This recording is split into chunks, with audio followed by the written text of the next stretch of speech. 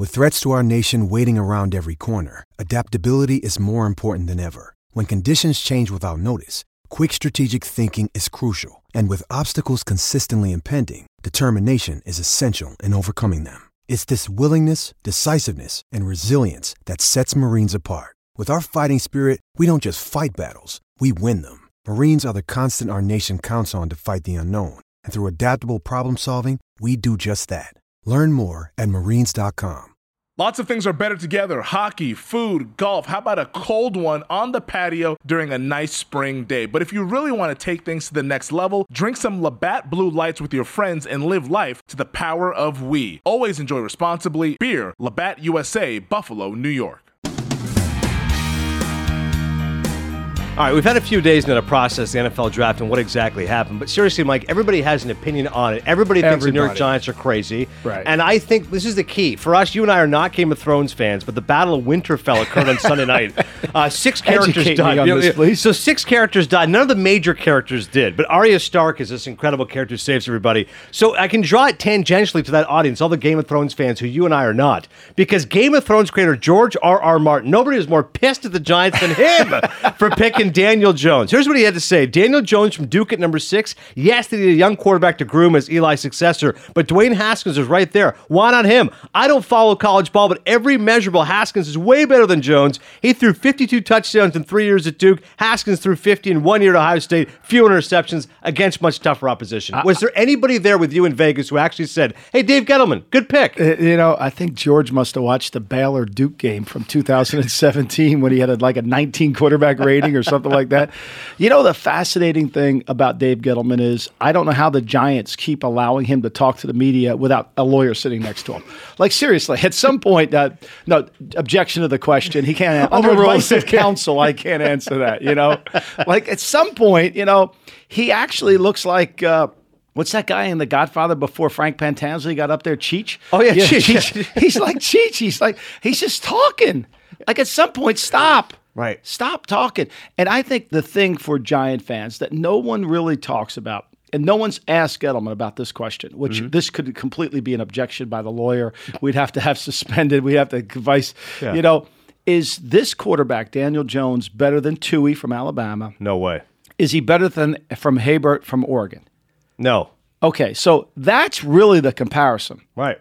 Because when you turn that card in at 6, you're saying this guy has Pro Bowl potential. He's one of the 6 best players in the draft, and we're going to never worry about a quarterback for the next 10 years. Insane. Okay, so now, if you go and win 4 games, which we know that I don't think the Giants can win. I think the Giants are about a 4-win team, right? Mm-hmm. That would put them with the 49ers last year. The 49ers won 4 games. I think the Cardinals won 3, right? Yeah. And so 4 or 5. If you think you're going to win 4 or 5 or 6, you're going to be in the top 10 picks, right? Now, that's not going to get you 2 of these quarterbacks, right? Right. But you're saying that, say you get the first or second pick in the draft, okay? Yeah. Does Gettleman say, oh, I got a bonanza now. I've got Daniel Jones. I don't need Tui. I don't need Herbert. Right. I don't need either one of these guys. I'm going to trade him for a bonanza of picks. But you still end up with the bad quarterback. Right. That's the crazy part is that there's multiple facets to this. 1, I don't think Jones is that great. We agree on that. Right. 2, he clearly didn't need to be taken at 6. He would have been available at 17 or in the second round. At one point, Drew Lock was thought to be the second best quarterback available. He didn't go till 42nd to Denver, which I think is a good value pick for Elway. At that slot, fine, big arm guy from Missouri. Everybody knew the Redskins liked Haskins, so they weren't going to take Jones. Yeah, so at the very least, don't take him at 6. Take a pass rusher. Take Josh Allen. They had 15 defensive guys taken in the first round. I think that's the most in the NFL since the draft era. And so it was so obvious, Mike, take a pass rusher. Yeah, I again, he's not looking. To me, there's somebody who said this to me during the draft, and it's so true. Most teams look like they were collecting baseball cards. Yeah. As opposed to building a draft, right? And I think that's what the Giants were doing. I have a need a quarterback. I'm going to check it off. Now, Sam Darnold, I didn't like him at 2 because I like Barkley, so I'm going to take Sam. I'm not taking Darnold. But next year, I like Daniel Jones as much as I like Josh Allen. Nothing makes sense. There's no plan here. There's nothing. Whereas if you come out and say, look, I'm taking Josh Allen. Yep. And I'm going to move up from 17. If I get my quarterback, big deal. If I don't get him, I'll pick another player. I got next year. Maybe I'll go trade for Josh Rosen. Mm-hmm. Maybe I'll do something else. Something else is going to happen, but there's no way I'm going to ruin this opportunity. with the Odell Beckham trade and where I'm picking based on the losing season to cash it in for a backup quarterback. Like, it makes no sense. And what it tells you is there's a thing called false duality in anytime you make a decision. So when we make a decision, we think there's A or B to the decision. I either like A or I like B. But guys like Belichick, guys that aren't collecting baseball cards, always think of C, D, and E for the decision. Okay, if I take this quarterback, Jones, then I don't really need these two quarterbacks next year. And in your mind, you're thinking, if I suck it off next year, then I'm going to trade him for a bonanza. Well, you're still down a quarterback. Right. You still need a quarterback. Here, one of the crazier quotes Gettleman said was that in 3 years, people will find if I'm nuts. I go, 3 years? You think you got 3 more years? You're clearly insane that you think you got 3 more years in the job, because they think, Mike, that Jones is not certainly walking this year. They think Eli at 38 is going to give them at least a year or two more of production. Right. Are you kidding me? So why not? If that's what you really think, right, then why not just wait and see if Eli flutters out again, and then have the first or second pick in the draft, tank it, right, and get one of these guys, or put yourself into the Trevor Lawrence Derby in 2 years from now. No question. Next year, Tua and Herbert are huge, and you're right. Trevor Lawrence 2 years from now, those guys are can't miss. That's the conversation that should be happening after the draft. As soon as that card got turned into a quarterback, that's the conversation. Because look, if I got him in the second round, and to me they were all second round quarterbacks, potential starters. Yeah. They were not starters, and I think Elway deserves props for saying, you know what, I like Luck, but he ain't a starter. He has potential to start, but he ain't a starter. Yeah, Drew Lock at 42 is a good value. That's pick. A potential starter, right? Yeah. Even Haskins. I mean, are you kidding me? Haskins is a potential starter. And I give the Redskins credit for this. At least they didn't overpay for him. Yeah. I mean, most Redskin fans, because of the Haskins pick, are at the point where they say, well, at least we didn't overpick for him. I mean, it's like, being on the Titanic and it's sinking. At least I got on a lifeboat, right? The guy's still playing piano over there. He's in worse shape than I am. Exactly. He has to keep playing till the boat goes down. Exactly. So, I mean, you can manage all this all you want, but right. To me, I think what it shows is when Gettleman's talking, it shows he doesn't think about this in a long-term interest. He's got 3 first-round picks in the first round. He obviously thinks his team's way better than it really is. Yeah, I think that's a good point. He actually thinks that they're close to contention, which they clearly are not. Other major talking point was Josh Rosen. Of course, Kyler Murray. Let's do Raiders first, because I know exactly what Mike Mayock did. He watched one college football game. He watched the national championship, and that's why 4 of his 8 picks are either from Alabama or Clemson. He went there, he went to the game. He went to the game. He falls in love with them. He goes, hey, these guys are great. I got my one game. I checked that off. Wow, these guys are awesome. Cleveland Ferrell, I saw play for Clemson. By the way, Alabama, most picks, again, they had 10. Ohio State had 9. So again, big schools get recognition. I get that. Cleveland Ferrell was like a late first-round guy. Yeah. That's absurd at number 40. Again, I get, Mike, you fall in love with a guy. Hey, I see a 6-foot blonde. All of a sudden, I got, love is in the air. Well, that's great. You know what Parcells says? That's big boobs. Anytime, you fell in love with the big boobs. That's Parcells' line. Like, you fell in love with the big boobs. Ferrell's not even the best defensive player on that Clemson team. I mean, what do you think Christian Wilkin did when he saw that he went for? I mean, what do you think? He looked at his agent and said, you're fired. You're fired. Christian Wilkin's clearly the best guy on that defense. I think that's why he was so pissed when he saw Goodell give him the huge fist bump. Here's what I don't understand. Look, I'm a true believer, and it doesn't matter where we pick them, it matters how we play. But there is truly value to the draft. There is statescraft, and there is value to this thing, right? And if you like Farrell, which we all liked Farrell, but Al Davis rolled over in his grave 3 times. Okay, 3 times. Not just once he rolled over when this car got turned in. He rolled over 3 times. Because unlike a quarterback who doesn't run a 40, Lamar Jackson, he didn't run a 40. Can you imagine Al Davis taking a kid in the draft at defensive line who you have to trace Patrick Mahomes down, track him down, and he doesn't run a 40? Like, his pro day, he still had something wrong with him. He's telling you, I can't run, because he's dodging the 40. Yeah. He's saying, I can't run. Meanwhile, we're turning the card in at 4. It reminds me of when the 76ers, the idiots that they are at the time, right? And I'm living it. Sean Bradley refused to work out. David Falk engineered that Sean Bradley, the big kid from BYU, he ain't working out for anybody. Okay, of course, naturally, we go hook, line, and sinker. Don't take Penny Hardaway. Don't take Chris Webber. Here we are. We're going to take, because he's 7'9", right? But he won't work out. There's a reason he's not working out. You got something to hide. You got something to hide. It's the same thing here. Like, okay, I get you like the kid. I get it. I get you want this character. Meanwhile, they're talking out of both sides of their mouth. We want character. Welcome, Antonio Brown. Welcome, Montez Burger. But we want character. Okay, all right. Now, if you got 24. Trade up from 24 to go get him.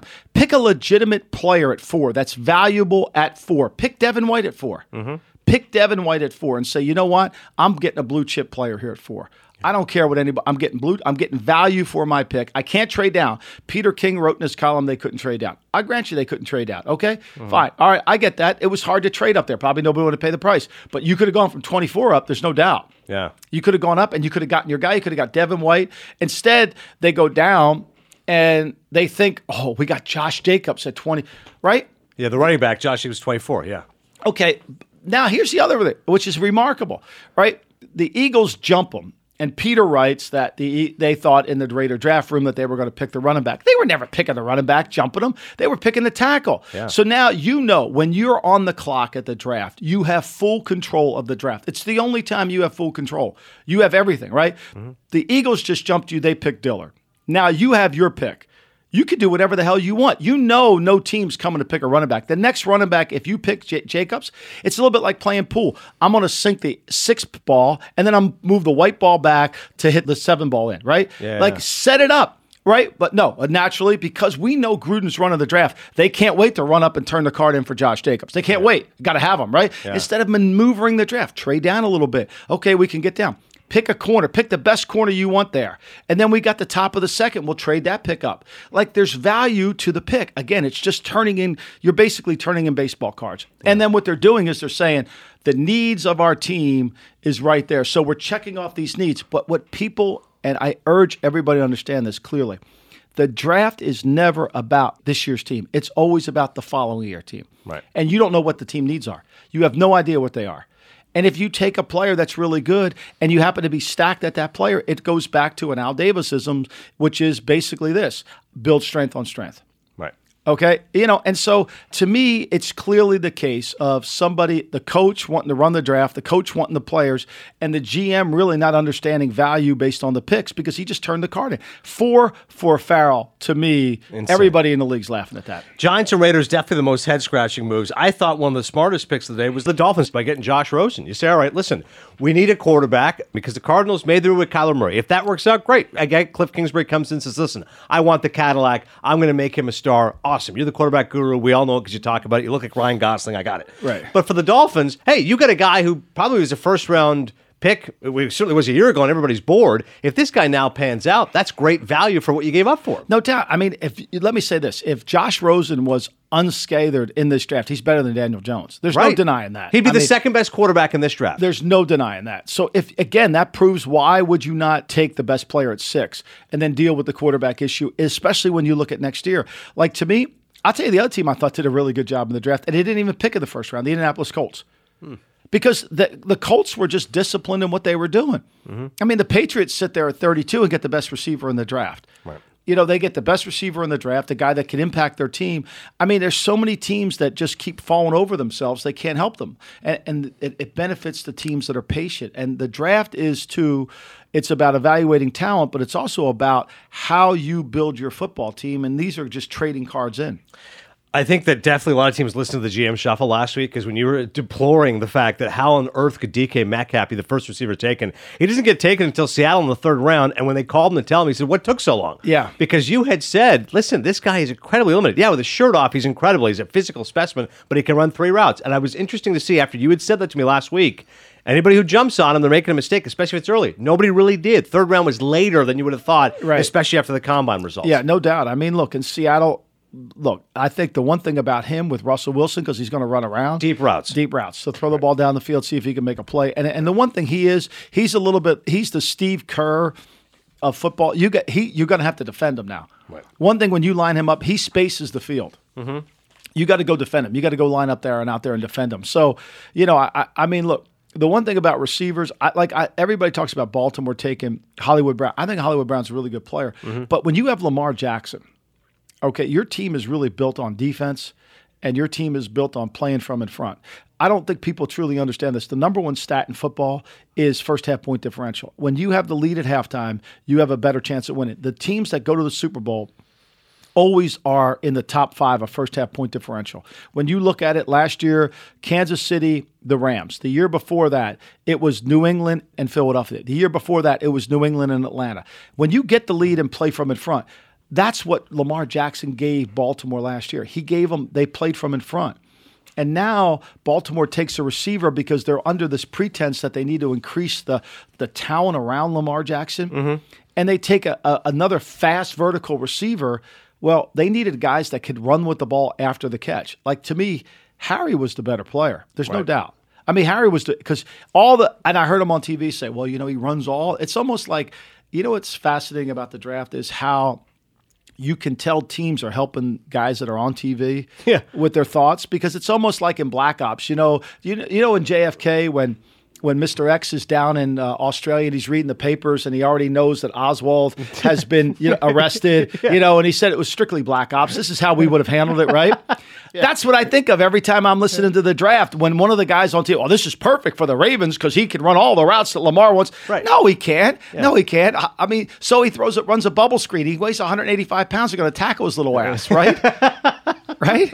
It was all Black Ops. It was all like, we're going to feed the story. Oswald did it, so we'll feed the story out there. Right. And that's what they do. And DaCosta's the greatest at it. I mean, nobody's better at propaganda than the GM of the Ravens. So, he can do it better than anybody. I find it fascinating, especially when you look at some of these things, when you hear these draft grades or you hear at some point, stop, people. These are all grades based on what that person thinks, not based on what the league thinks. Yeah, and that's where it comes open to interpretation. I also thought the Bills did a good job. They got Ed Oliver at number 9. Great job. Again, patience, right? You get your defensive tackle. You didn't trade up for him. He's right there. They made some other good value picks. The Eagles, you mentioned earlier, Andre Dillard, offensive tackle. You also get Miles Sanders, who's a running back. You get J.J. Arcega-Whiteside, receiver from Stanford. Smart picks. I think the Eagles did a great job. I think the Eagles might have gotten the best running back. I'm not sure Miles Sanders is not better than Jacobs. Frankly, I think he is. I'm with you on that. Okay, I think he is. I think they got the better running back and for way better value. Think about it. That 24 to 52, you got basic and say, just hypothetically, say Jacobs is a 64, and say they gave Sanders a 63. Do you realize the difference? Now this is the horizontal board. This is the vertical board and the horizontal board, right? When you didn't trade down after the Eagles jumped you to pick Dillard and you didn't move, you really don't understand the horizontal board. You were locked in on your need. And that's how you make mistakes. And I mean, look, people can talk about it all they want. I think that comes down to experience. Like, once the Eagles jumped you and they're the only real team in competing for you for a running back, you got the world by the tail now. You're sitting there saying, I got it all, man. I'll move down. I get the best corner. I can get whatever I want. Instead, you got to take this and start announcing that how everybody loves it. Don't you find it fascinating how people defend their draft based on other people? Gettleman coming out and saying, I know for a fact 2 teams. We can't find those 2 teams. Right, they try to say, well, other teams were desirous of this guy, so it was actually smart when we got him. Well, who cares? Right. Like, how does that be? Because something was attractive. Well, it doesn't mean that it's right necessarily. Well, how do you know they're telling you the truth? Right. As you said to us last week, this is the season of lying. Every one of those guys was lying left and right. It's so bad. It's so bad. And I think, when you look at it, like Baltimore, I like to pick Marquise Brown there. I mean, I thought, wide receiver out of Oklahoma, 25th. I mean, I didn't understand it. The other thing that surprised me, I got to give Atlanta credit. Typically, Atlanta ignores their offensive line, and they trade back into the set. Because I think what Atlanta did there by trading up to get Chris Lindstrom. Well, they got Lindstrom there, and then McCrary, the tackle. Right. What we saw at the top of the second was a bunch of tackles start to go. Right. Okay, so that tells you they knew the tackle market was going to go. Unlike the Raiders, who go ahead and take a running back, and then all the corners start to go at the top of the second, and they got to take the last corner or whatever corner. Now, I'm sure they're going to come out and say, look, we got the corner we wanted. Yeah, right. Okay, fine. Yeah. You didn't take you could have taken Byron Murphy there, right there, and you would have had him, and you could have still had the running back. So again, it's all value. So I think you got to anticipate part of what's going on. Right. All right, Mike, do not forget to thank the Real Pros this Mother's Day. Where would you and I both be without our moms, right? There is no doubt. And, it's funny, as you get older in life and you lose your mom, you think about all the things that your mom did for you and kind of, and that Mother's Day is always a day, even if your mom's passed away, a day to remember your mom, a day to think about your mom. It's truly, we only get one mama, and I think it's the perfect time to really express those words. You and I are both proud parents. We know how much fun it is, how rewarding it is. And the biggest thing when I think of moms is sacrifice. Think of all the sacrifices your mom made to get you to where you are today. Yeah, I can imagine where I'd be without my mom putting in so much effort for me and my brother. And then you get older and you watch your wife do the same thing, and you watch now your kids see their mom, go from here to there. And of course, I'm never home, so I'm not doing anything, I'm not picking up here, picking up there. Right. And then you watch this, and so then you appreciate your mom even more because you see what she was able to do. And I agree. It's harder over time just to appreciate what all these moms do. But honestly, here's how you can do it with Pro Flowers. Let you choose a variety of bouquets, unique vases, suit every mom's style. They carefully package the flowers. And I'm telling you right now, Mike, if I get my wife fresh flowers, you know how ecstatic she's going to be. Express delivery. The flowers stay fresh. It's such a meaningful gesture. Yeah, and I think it's the perfect way to start the weekend, right? It's Mother's Day. It's, it's important to have it as a full day. It's just not, I gave you a gift. Like, there's got to be some thought, give it to it. And the way to start that day is with Pro Flowers. Have a dozen delivered in a vase. It's absolutely gorgeous. It starts it, and then make sure you end the day with another gift. Let's get it done. 1 dozen assorted roses for $19.99. Double the roses, get a premium vase for just $9.99 more. Visit proflowers.com, click the microphone in the upper right corner, and enter my code GMShuffle. That's proflowers.com. Click the microphone, code GMShuffle. Mother's Day is May 12th, so don't wait. Order like a pro and get this amazing rose deal to thank all the moms in your life. Yeah, don't waste any time. Don't be like me and wait till the last minute. All right, anytime you're on the golf course, you always hear the phrase, hit it long and hit it straight. Well, as somebody who's a novice to the game of golf, a new person, I wanted to make sure I had the best equipment possible. So, as a novice golfer, I went and hit up our friends over at PXG because they have an all-new driver called the Black Ops. I mean, my man Chris over in Henderson has hooked me up with a phenomenal driver that's built to my game. My new game that doesn't really do much of anything on the course, but it has what I need in terms of the club head speed and the kind of grip that I need to go out there and be the best to my ability. I mean, this is music to ears to any golfer, whether you're a novice like myself or if you've been playing the game for decades. The PXG Black Ops driver is a breakthrough in driver technology. It's a complete and total victory in golf club engineering, unlike anything you've ever seen before. Black Ops drivers are adjustable to deliver a combined MOI of 10,000 plus for unreal forgiveness. That's just ridiculously high. So what you got to do, go check out the PXG Black Ops driver. You'll be as impressed with it as I am. Learn more and get free shipping on all equipment at pxg.com/GMShuffle and use code GMShuffle at checkout. That's pxg.com/GMShuffle, code GMShuffle for free shipping on all equipment, pxg.com/GMShuffle, code GMShuffle.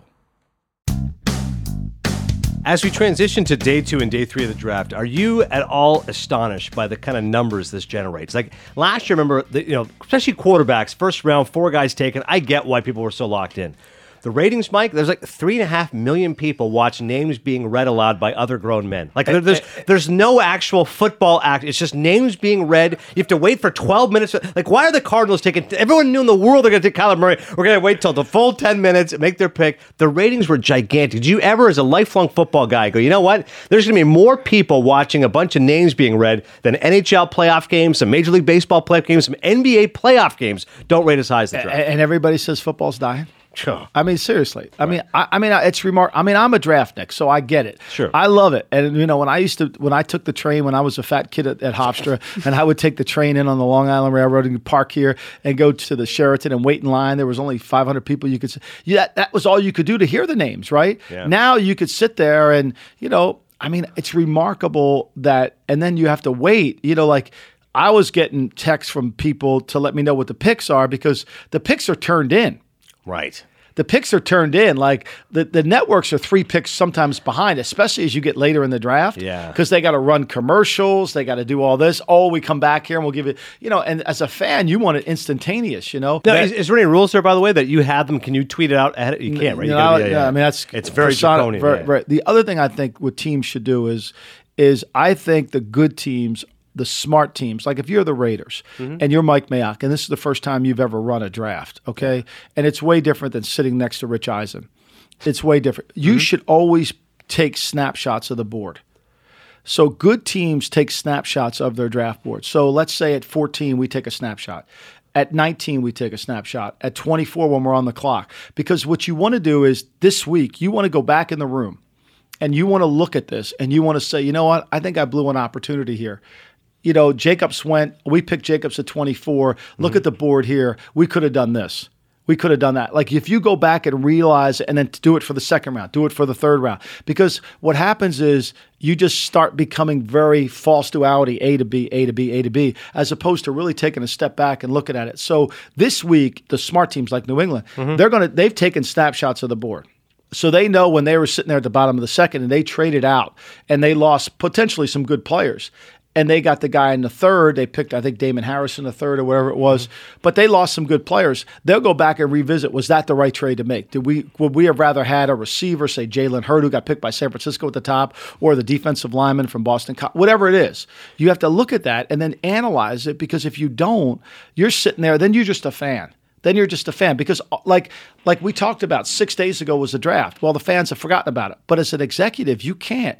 That's your lifeline. You got to sit there and look at it and say, okay, here's where we are. That's interesting, because part of me would say, what is the point of that? Because you feel it'd be painstaking looking at mistakes, going, if only we'd done that, if only we could have that. You shouldn't live with the regrets. But your point, if you play a football game, you don't just play the game and go, well, it was the best decision on third down. You watch the tape. You watch the tape. And you say, what could we have done here? How best could this have been avoided? What do we do next time? So similar with the draft, you go, guys, we were too eager about this. We should have been more desirous of this. Because of this decision, when we break camp, we got to be focused on this. I think you're right. You can only learn from your past by examining it. Right. And I think the smart teams, I mean, Atlanta obviously knows that from 20, let's say from 25 to 40, right?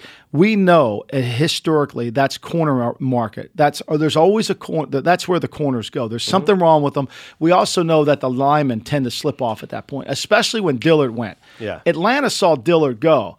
Atlanta knew that if they wanted to get their guy, they couldn't wait. They knew it was going to start to happen. Whether one team, it didn't really matter. They knew the tackle market, the Cody Ford market. We know Cincinnati was trying to trade up to get Cody Ford. We know that. So when you're sitting there watching it, instead of patting yourself on the back saying, oh, God, we got this board graded right. No, you got to figure out what you could have done better. And if you don't, look, we're in the information business. If you're not analyzing the data, then how are you going to get better? Yeah. And then next year when you sit with your scouts, you can say, look, fellas, you guys can tell me all you want about player Y.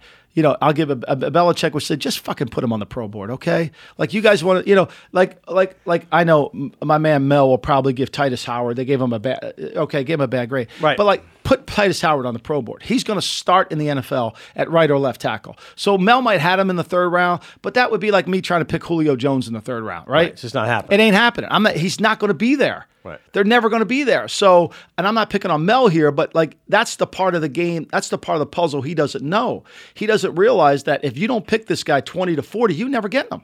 Well, that's the other part of it, too. What do you think just of the thought of Mel Kiper's draft grades? Because there's an insatiable appetite to say, who do we draft? Well, what does Mel Kiper think? Well, what Mel does is really easy. So Mel just looks at what his needs are and his value board, and he just checks it off. And if you follow his value board and based on what his needs are, you're going to get a high grade. He's going to love your draft. If you don't and you go completely divergent in thought and go against everything he does, you're going to get a low grade. And frankly, if you get a low grade, you're probably better off because you're not thinking like Mel's thinking. Right. Because what Mel doesn't understand either is part of taking snapshots of the board is you're taking a snapshot of the trade board too. So let's say you're Oakland. And we're wondering why Oakland doesn't turn the card into 25. Well, they might have 3 trades up there on the board. Right. Okay? And they turned all 3 trades to pick Jacobs. But now when you take that snapshot after, and you can analyze what we have been better off taking, we would have been better off taking player A or B instead of Jacobs, or you can now fill in the blanks because you got the results of the draft. Right. So all those trades become realistic. And so Mel doesn't see those trades. So he doesn't really know what you passed up. He doesn't have any idea of it. So he's dealing blindly, and it's all based on, did you check off the needs of your team? When we know this, we know that first-round picks probably will have some impact, maybe not a lot. Mm-hmm. Everything else after that, they'll have little impact on the team. Very little. I mean, it might surprise you. I mean, J.C. Jackson's a college free agent, ends up starting in the Super Bowl. There'll be some of that. Mm-hmm. But for the most part, let's say there's 50 players that impact their team next year. Everything else is for the next year's team. Right. It's all for the next year's team. And if you get so caught up in your needs this year, you'll never figure it out. Which makes me think, I'm focusing a lot as a fan on the first round because a lot of these guys I know watching college football, et cetera. Day 2 and day 3, you start to go, okay, I know that guy, I'm not really sure about this guy. Is there not as much importance paid to those days than there should be? Or to your point, no, there's a reason why a guy's a first rounder and there's a reason why a guy's a third rounder. Like how much of day 2, day 3 of the draft are going to be impactful on a team building a winner?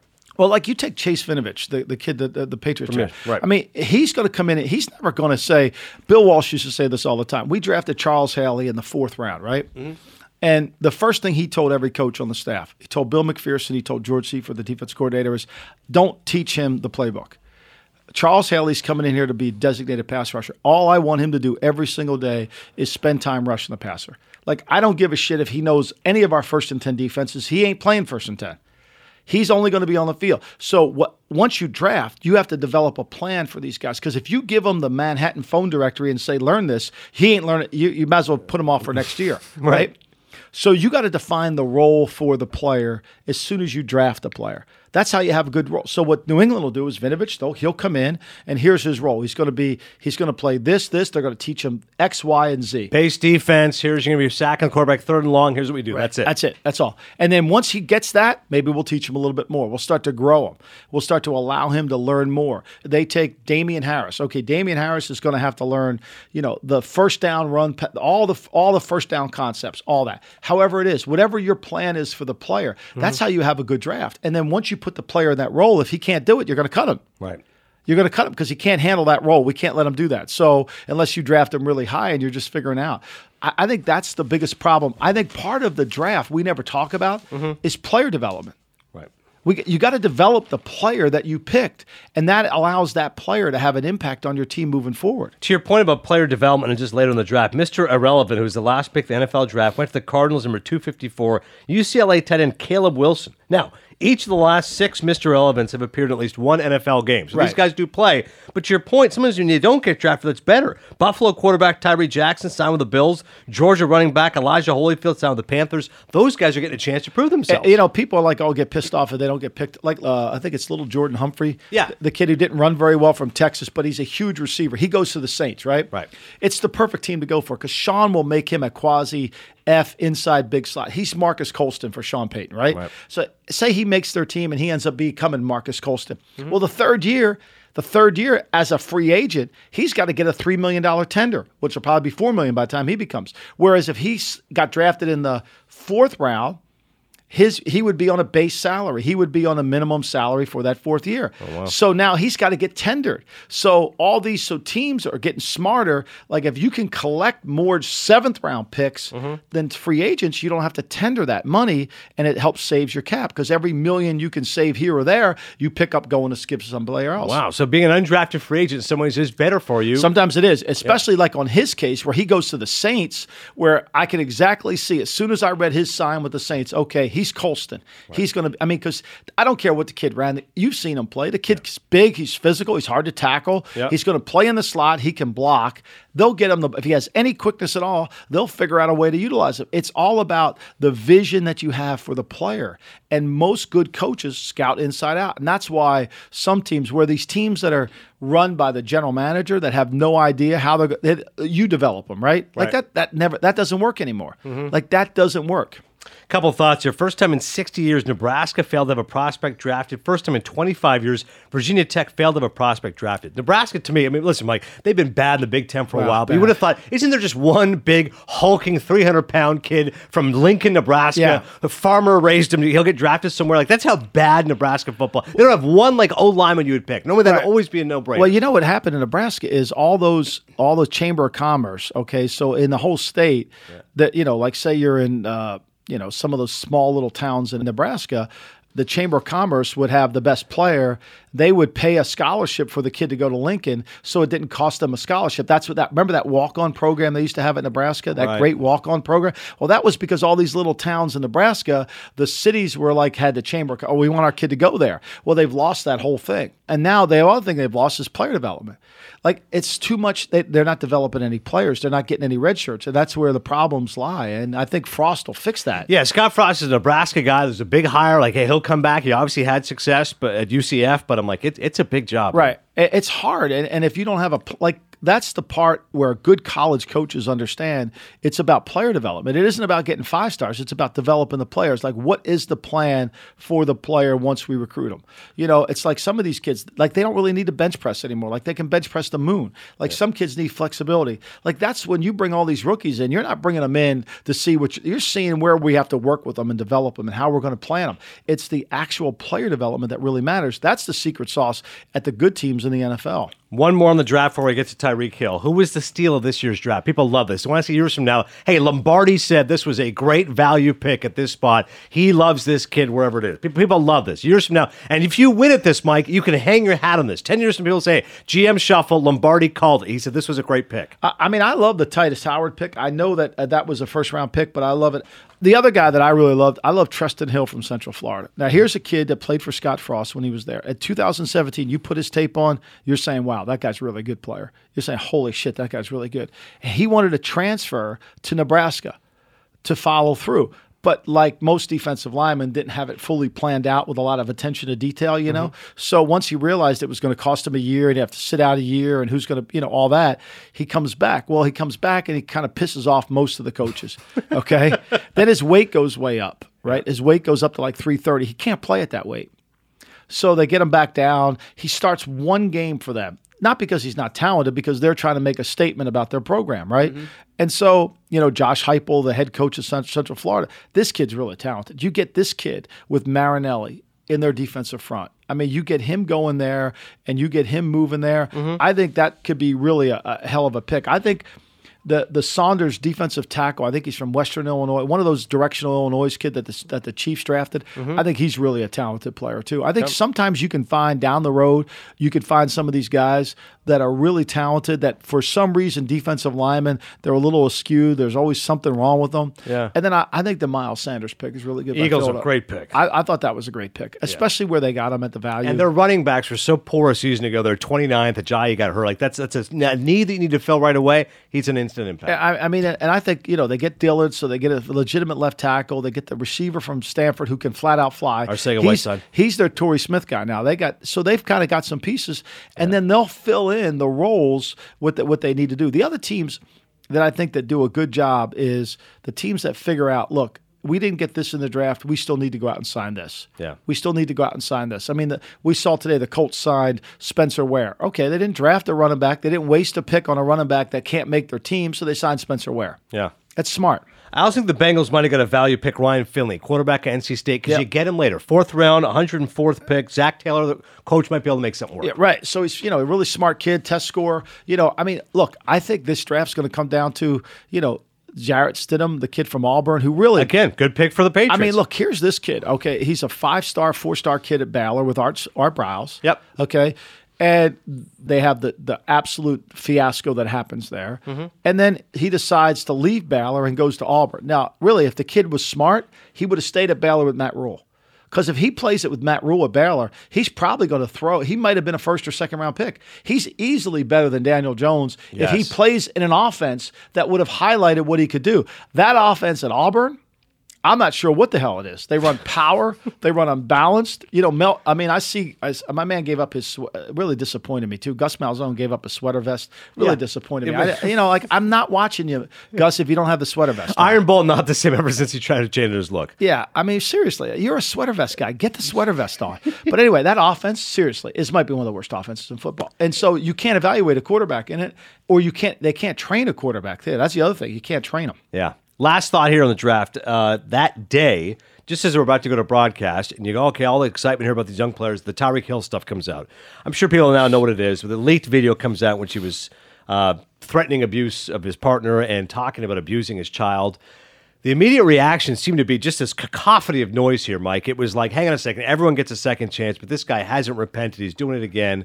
The Chiefs right now have said, obviously suspended him from team activities. But what does the league do? What do you think is right? I've been on Twitter. Remember in the Zero Dark 30 where Jessica Chastain's character comes in and keeps writing the dates on the board that they haven't done anything about? That's me right now with Tyreek Hill. Like at some point, Jesus Christ, NFL, Park Avenue, wake the hell up. Yeah. You let this kid in the league, what he did at Oklahoma State. Nobody, and I'm telling you, no one was drafting this kid coming out. Maybe the Raiders, maybe Reggie McKenzie could have got Mark Davis to okay it. But other than that, no no other team did. And when the Chiefs picked him, they came out and said, we've done our homework on the kid. Yeah. And I said to somebody, like, what homework could you do? Like, seriously, what could you have done that proved he punched his pregnant girlfriend, which is the same woman?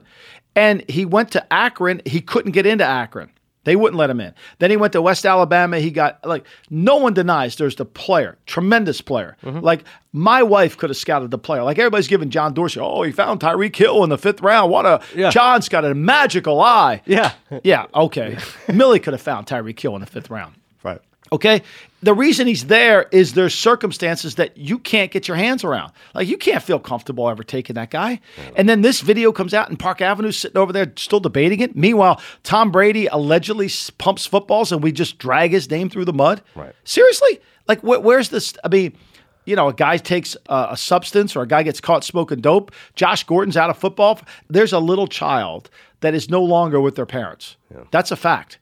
That's a fact. I mean, and so you're not doing anything about that? Like, there's a reason they took that kid from their parents. Yeah. And I mean, I don't see how you can just keep going on. Another day? Like, another day? We need, what are we going to find out? And the Chiefs, I truly think the Chiefs want nothing to do, AD. I think they want nothing to do with them making a decision. I think they want to put it on the league. Here's why I get confused with Andy Reid. A part of me says he gives these guys a second chance because what his own kids went through, drug problems, et cetera, been in prison. So he says, you know what? I've had issues with my own kids raising them. I'm inclined to give other people a second chance.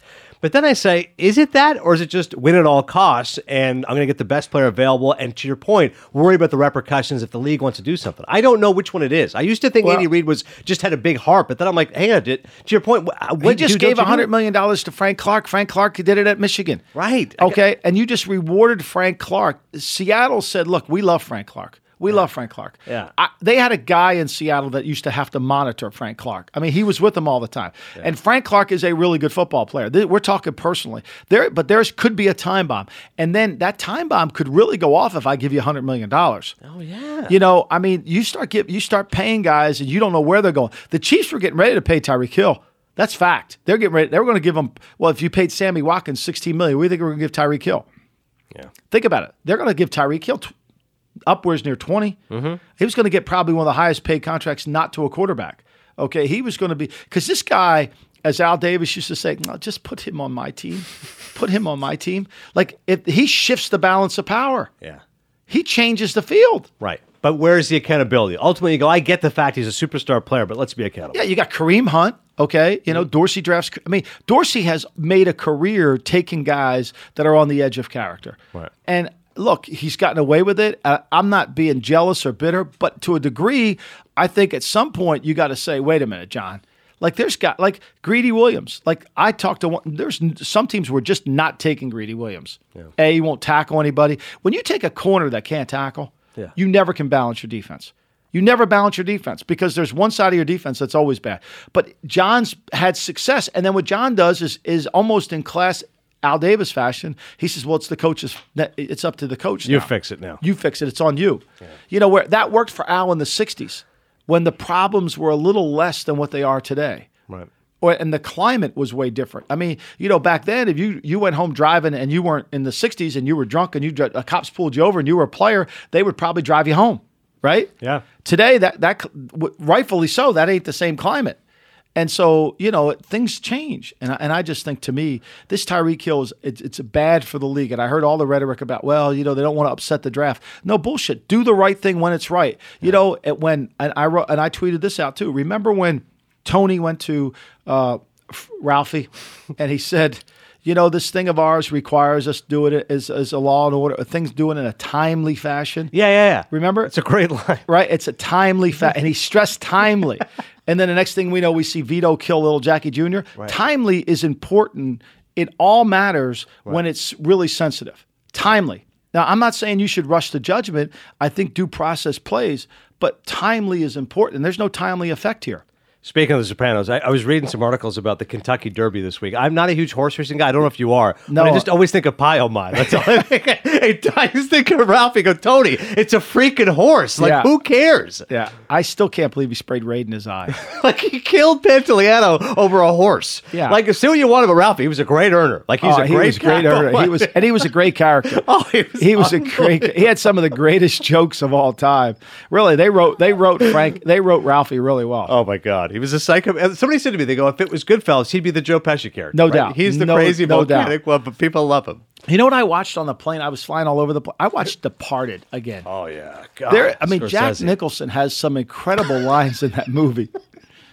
The stuff that he says about Freud and he's insulting Matt Damon and like he's like- so unhinged. Remember, he's taking the ring off the guy's hand. Yeah. It's so disgusting. It's unbelievable. Yeah, that whole cast is unreal. DiCaprio and Damon. The fact that Damon is impotent in the movie, like they just slide that in Yeah, there. they just put it in there. That's it. This guy can't get it up. Okay, interesting. Moving on. I mean, we were living in a world where Viagra. We had this guy, Rum Run Jones. I'll tell you, a great Raider story. So we had this guy, Rum Run Jones, right? Yeah. And Rum Run was a roller derby guy. He used to do roller derby. Yeah. And so John Madden took him in and basically lets him live in the facility. And he becomes a ball boy. Yeah. And the Raiders pay him, and he lives in the facility. Then when he moved to Oakland, he lives in the facility.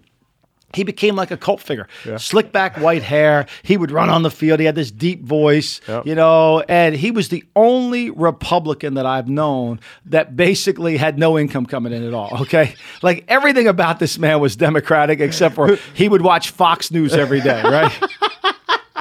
Right. You normally vote Republican when you make a lot of money because of tax cuts. He had no money. He had no money, but he was watching Fox News because he was a patriot. He was he thought it was the only way. So we used to kid him all the time. I used to say to him, his form of currency was Viagra. So if I said to him, run, I need a ride to the airport. That'll be 10 pills. That meant $100 because each pill was $10. Yeah. That was his form of currency. And so that's how you would get to the air. I'm going to, that's 5 pills. So you'd have to give him $50. Right. So that's how he communicated his form of. So one day I got so pissed off at him. So he's supposed to be in charge of shopping. He's supposed to make the coffee, go get like snacks around the office. But of course, naturally, Runs can't do much of anything, right? Yeah. And I used to tell him, Run, the only reason you're fucking still alive is because of Viagra. You'd have been dead 10 years ago. Like you'd have had no reason to live. Like Viagra is keeping you alive, and it's pissing off all the insurance companies in America, right? The only reason you're here. So one day I got so pissed off at him, right? And he would be on his telephone or he would take a nap over in the corner of like his living room, which is where we would all watch TV.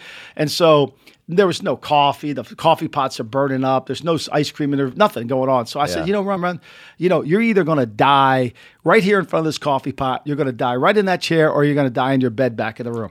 And so unfortunately, I felt so bad. Like years later, I get a phone call right in front of the coffee pot. Oh, man. So But he lived a great life. He lived a great life. How old was he when he died? Well, nobody really knows. Nobody has any idea. I mean, we're going to have to pull teeth to find out how old he really was. It was a good run, nonetheless. I mean, he had it going. I mean, he was truly. He would sit there and it would always be. He would watch somebody on TV and he would always ask, "Would you do her?" That was his line. Yes. So Gretchen Judge Carlson's Judy. on. Yes. We are not going to top that. This is the GM Shuffle. Come back next week. Subscribe on Apple Podcasts or wherever you get your shows. We're looking forward to hearing from you. Thank you.